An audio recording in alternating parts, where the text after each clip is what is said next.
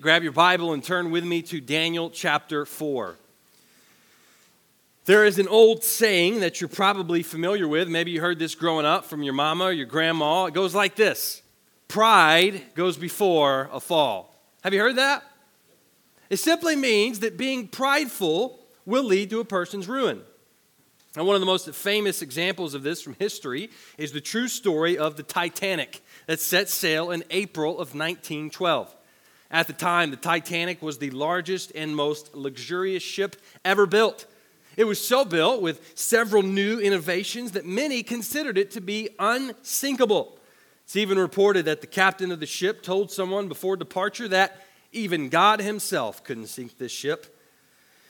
Well, I'm guessing you know how the story ended. The ship sank, struck an iceberg 3 days into its journey, killing 1,500 people. And what made this story all the more tragic was that it was mostly preventable.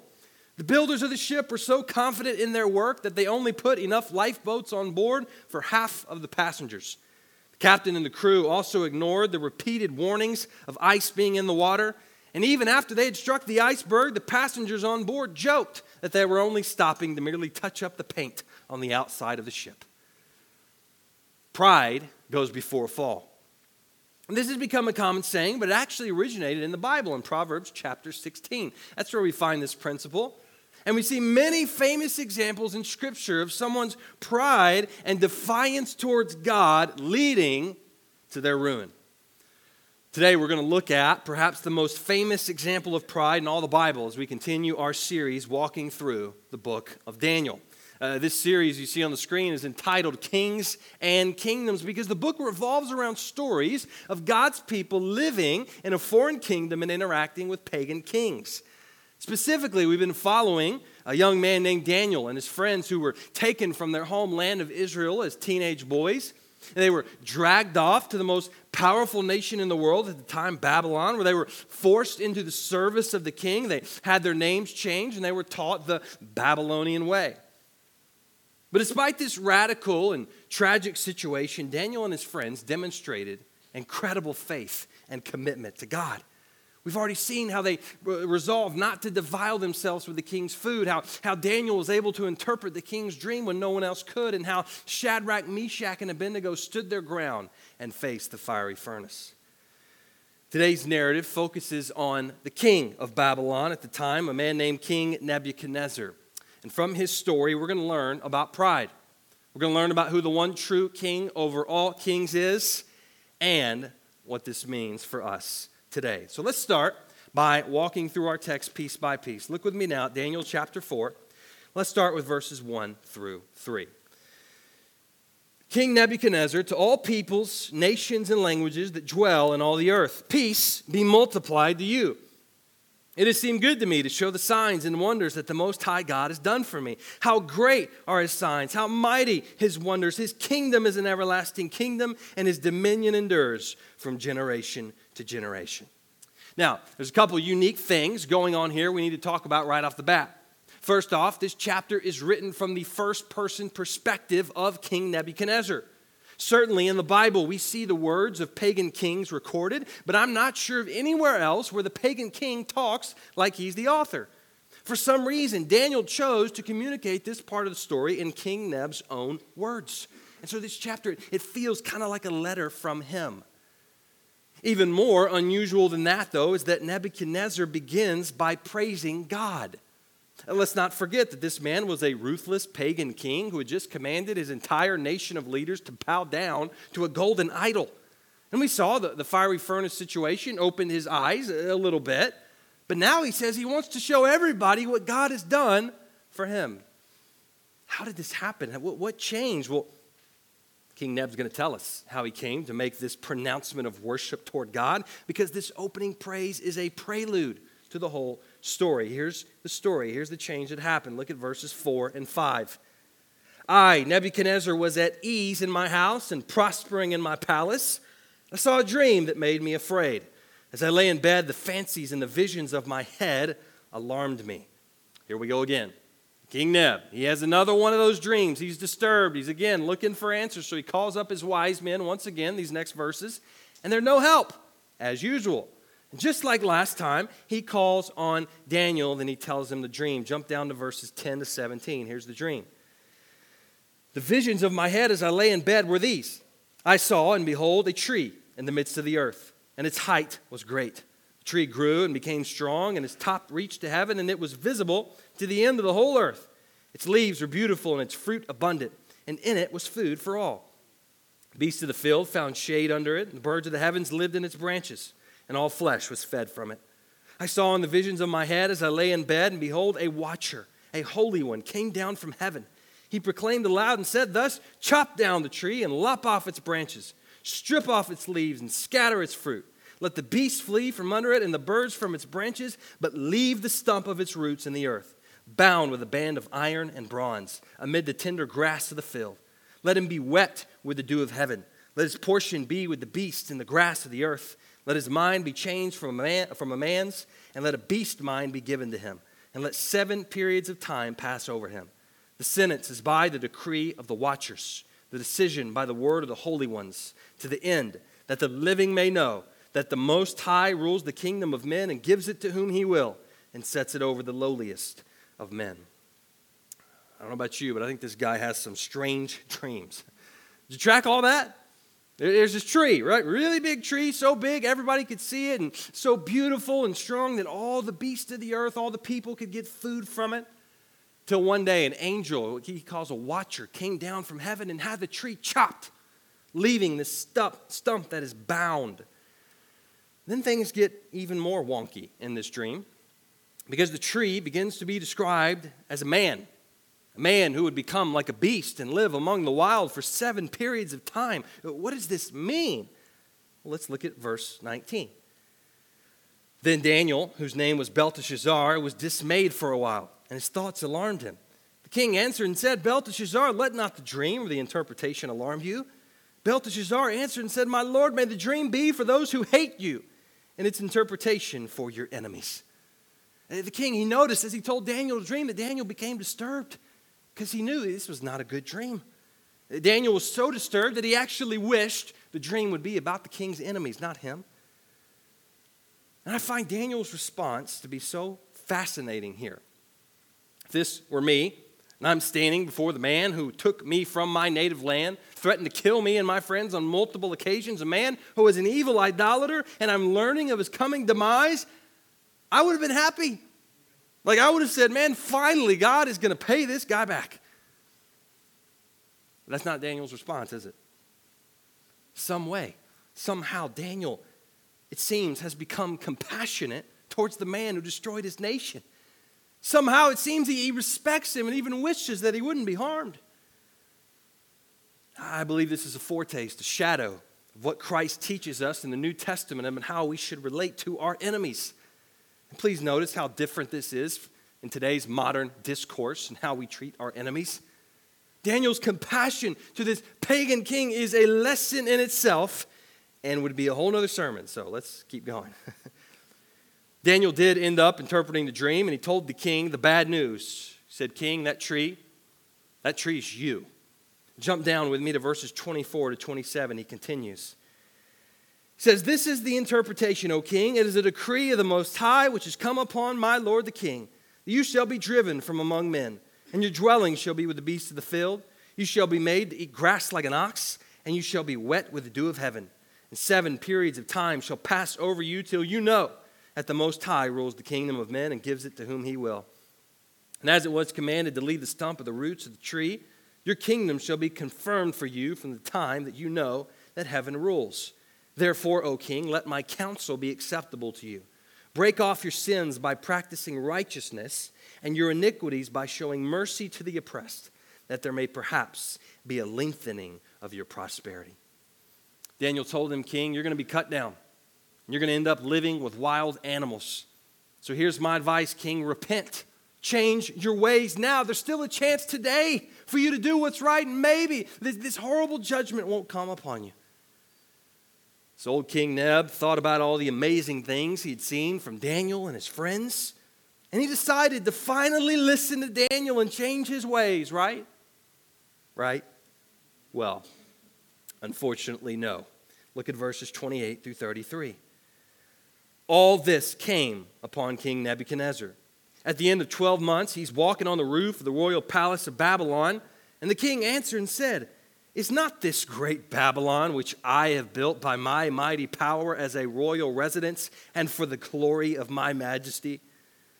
While the words were still in the king's mouth, there fell a voice from heaven, "O King Nebuchadnezzar, to you it is spoken.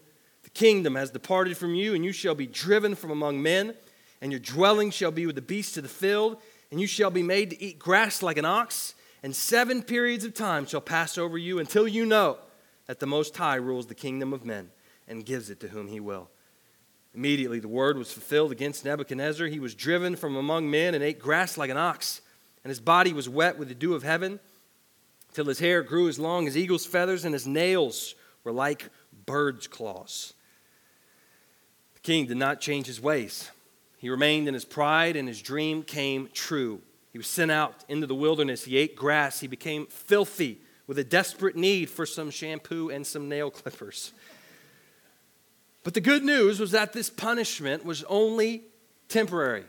It was for 7 periods of time, which most believe was 7 years. And finally, the king learned his lesson. Look at verses 34 to 37. At the end of the days, I, Nebuchadnezzar, lifted my eyes to heaven, and my reason returned to me. And I blessed the Most High and praised and honored him who lives forever. For his dominion is an everlasting dominion, and his kingdom endures from generation to generation. All the inhabitants of the earth are accounted as nothing, and he does according to his will among the host of heaven and among the inhabitants of the earth. And none can stay his hand or say to him, "What have you done?" At the same time, my reason returned to me, and for the glory of my kingdom, my majesty and splendor returned to me.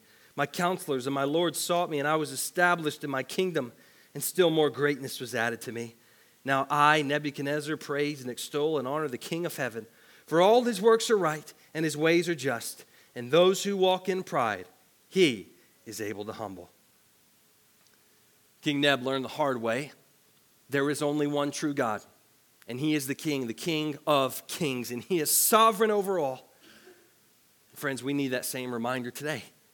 So let me give you three truths that King Nebuchadnezzar learned about the King of Kings. Here's the first. Number one, the King of Kings rules the nations. At this time, King Nebuchadnezzar was the most powerful king and the most powerful nation the world had ever seen. He was known for his ruthless military might and his hopes to dominate the whole world. He spent his reign furthering the grandeur of the city of Babylon, where he rebuilt temples and roads and even one of the 7 wonders of the ancient world called the Hanging Gardens. It's reported that he built a wall around the city that was so tall and so thick that a 4-horse chariot could ride on top of it and even had enough room to turn around. All of this meant that Babylon was the largest, wealthiest, and most feared nation on earth. They conquered many other nations, including Judah, where they desecrated the temple of God, took their holy vessels, and put them in their temple for their foreign deity. The Babylonian Empire was unrivaled, and everyone knew it, including King Nebuchadnezzar, who gladly took the credit. And this pride is what led not only to his downfall, but to the entire nations. So one of the phrases we see repeated in this chapter 3 different times is this: the Most High rules the kingdom of men and gives it to whom he will. The Most High rules the kingdom of men and gives it to whom he will. The Most High rules the kingdom of men and gives it to whom he will. First thing that God wanted Nebuchadnezzar to know is that he was not the ultimate ruler. He was not the supreme authority over the earth. God is. And the only reason King Neb had any authority at all was because the king had given it to him. And he could just as quickly take it away. Now look at those last verses. Neb said in verse 34 and 35, he says, "For his dominion is an everlasting dominion. His kingdom endures from generation to generation. All the inhabitants of the earth are accounted as nothing. And he does according to his will among the host of heaven and among the inhabitants of the earth. And none can stay his hand or say to him, 'What have you done?'" God is the ultimate decisive actor in the universe. No one can stay his hand. No one can override his authority. No one can even say to him, "What have you done?" Because he does everything according to his perfect will. And this chapter tells us that not only is God sovereign over individuals, but he is sovereign over all the nations of the earth. The book of Job, chapter 12, verse 23 tells us this: He, God, makes nations great, and He destroys them. God enlarges nations and leads them away. And this truth right here is especially important for us to remember right now as we come to another big election in our nation in 1 week from this Tuesday. And as we see leaders and parties and institutions and powers making God-like claims, boasting that they're the hope for this nation or this state or this community. And we see the world putting their trust in earthly kings. Now, it shouldn't surprise us when the world does that, but it should disturb us when the church does that. We of all people must resist the impulse to put our hope and our trust and our unwavering loyalty in any party or person. There is no election that will save our nation. Only God can do that. And there's no candidate that can change people's hearts. Only Jesus can do that. Now, I'll repeat what I said last week for clarity here. I'm not saying that we should be disinterested in the political process. I'm not saying it's wrong to support a particular party or candidate. As Christians, we're called to honor the Lord in all things, including how we vote and engage. And we're to seek the good of our neighbors. And one way we can do that is by participating in the political process. But what I am warning against is looking ultimately to an earthly king and forgetting about the King of Kings. And nobody thinks they're doing this. Like, nobody thinks this is their problem. Oh, that's somebody else. That's not me. That's not me. But our emotions and thoughts and words this time of year around politics say otherwise. I've found that we're often motivated and driven by fear or anger or pride. And that tells us that we're losing sight of the true king who is in control over all. God is in control no matter the outcome of an election. God raises up leaders and brings them down no matter who is in office. And praise God, we live in a nation where we get a say in the process. That is a blessing, and we shouldn't take that for granted by putting our heads in the sand. But we must never forget who ultimately rules over all. That's the first truth we learn. The King of Kings rules the nations. Here's the second, number two. The King of Kings humbles the proud. King Neb's great sin and mistake in this book is his pride. We see it clearly as he stands on his roof and he looks out over the city he built up. Look back at verse 30. He says this. He says, is not this great Babylon which I have built by my mighty power as a royal residence and for the glory of my majesty? We hear that pride in his voice. This is how we often think of pride. It's arrogance, it's boasting, taking credit for your own accomplishments. But pride goes much deeper than that. One of the best things written concerning pride is from the book Mere Christianity by C.S. Lewis. You guys familiar with that book? Let me just say that if you have not read Mere Christianity, you need to stop whatever else you're doing and read it. It is, in my humble and barely relevant opinion, one of the 10 most important Christian books ever written. C.S. Lewis has a chapter in this book called The Great Sin. And listen to some of what he says here. I quote, "There is one vice of which no man in the world is free, which everyone in the world loathes when he sees it in someone else, and of which hardly any people except Christians ever imagine that they're guilty themselves. There's no fault which makes a man more unpopular, and no fault which we're more unconscious of in ourselves. And the more we have it ourselves, the more we dislike it in others. The vice I am talking of is pride or self-conceit. And the virtue opposite to it in Christian morals is called humility. According to Christian teachers, the essential vice, the utmost evil, is pride. Unchastity, anger, greed, drunkenness, and all that are mere flea bites in comparison. It was through pride that the devil became the devil. Pride leads to every other vice. It is the complete anti-God state of mind." Man, if I could just keep reading the whole chapter, I would. Because he goes on to talk about why pride is so deadly. It's because ultimately pride flies in the face of our Creator. Pride is when we try to be God. It's what got Adam and Eve in trouble in the first place. And the scariest part of all is that he says pride is something all of us struggle with. And yet few of us know it. We see it in others and we hate it. But that's usually a sign it's infected us too. So while we all need to be aware of our pride and repenting of it, I want to give you quickly just a few symptoms, a few practical things you could look for in your life that may suggest pride has taken hold of you. Here's the first symptom: fault finding. A prideful person is nitpicky and critical, always finding what's wrong in a situation, always noticing someone else's faults and struggles. Here's another symptom: defensiveness. A prideful person does not take criticism well, but is quick to defend themselves and justify their behavior. They're overly sensitive and easily offended. They're rarely wrong and have a hard time admitting where they are and apologizing and seeking forgiveness. Here's the next one: an unwillingness to ask for or receive help. A prideful person wants to do everything for themselves. When in need, they can't bring themselves to reach out to others, and when offered help, they always decline and hide their true need. Here's another symptom: prayerlessness. A prideful person struggles to pray because deep down they really don't think it's all that important, and they don't think they need it. They may readily pray for other people, but they rarely pray for themselves or confess their own sins to God. Here's another symptom: being self-conscious. We often think of the prideful person as loud and boastful, which can be true. But a prideful person is also the one who is easily embarrassed, afraid of the opinions of others. Sometimes even shyness can be a sign of pride. Here's the last symptom: self-pity. Again, this one sounds strange to us. We often think of the prideful person as confident and full of themselves. But a prideful person is also the one who beats themselves up, constantly criticizing themselves, and who is insecure because this person is still focused on themselves.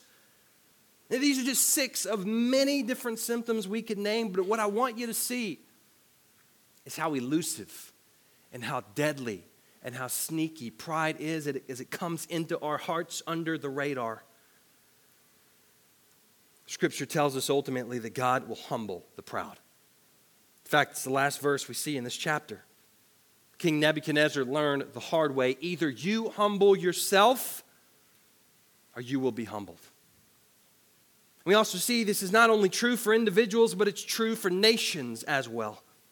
We should tread very lightly when we see pride displayed from the leaders of our nation or our community. I believe humility should be one of the key factors when we determine whether or not to support someone for a political office. Yes, policy and decision making is important, but a proud defiance of God will never end well. Nebuchadnezzar, think about it. Surely he did many great things for his nation. He brought them a lot of security and prosperity. They probably loved it. But those things did not ultimately last, as eventually they were destroyed by his pride. God humbles the proud. Here's the third and last truth King Neb learned. Number 3, King of Kings restores the repentant. The fact that God will humble the proud is bad news, because here's what we've learned. That's us. We're all prideful. We're all proud. That's what sin is. At the root of every sin is a prideful heart that says to God, you are not in charge here, I am. We want to be our own kings. We want to build our own little kingdoms. We want to be the authority and live however we want. But this is why God humbling the proud is also good news.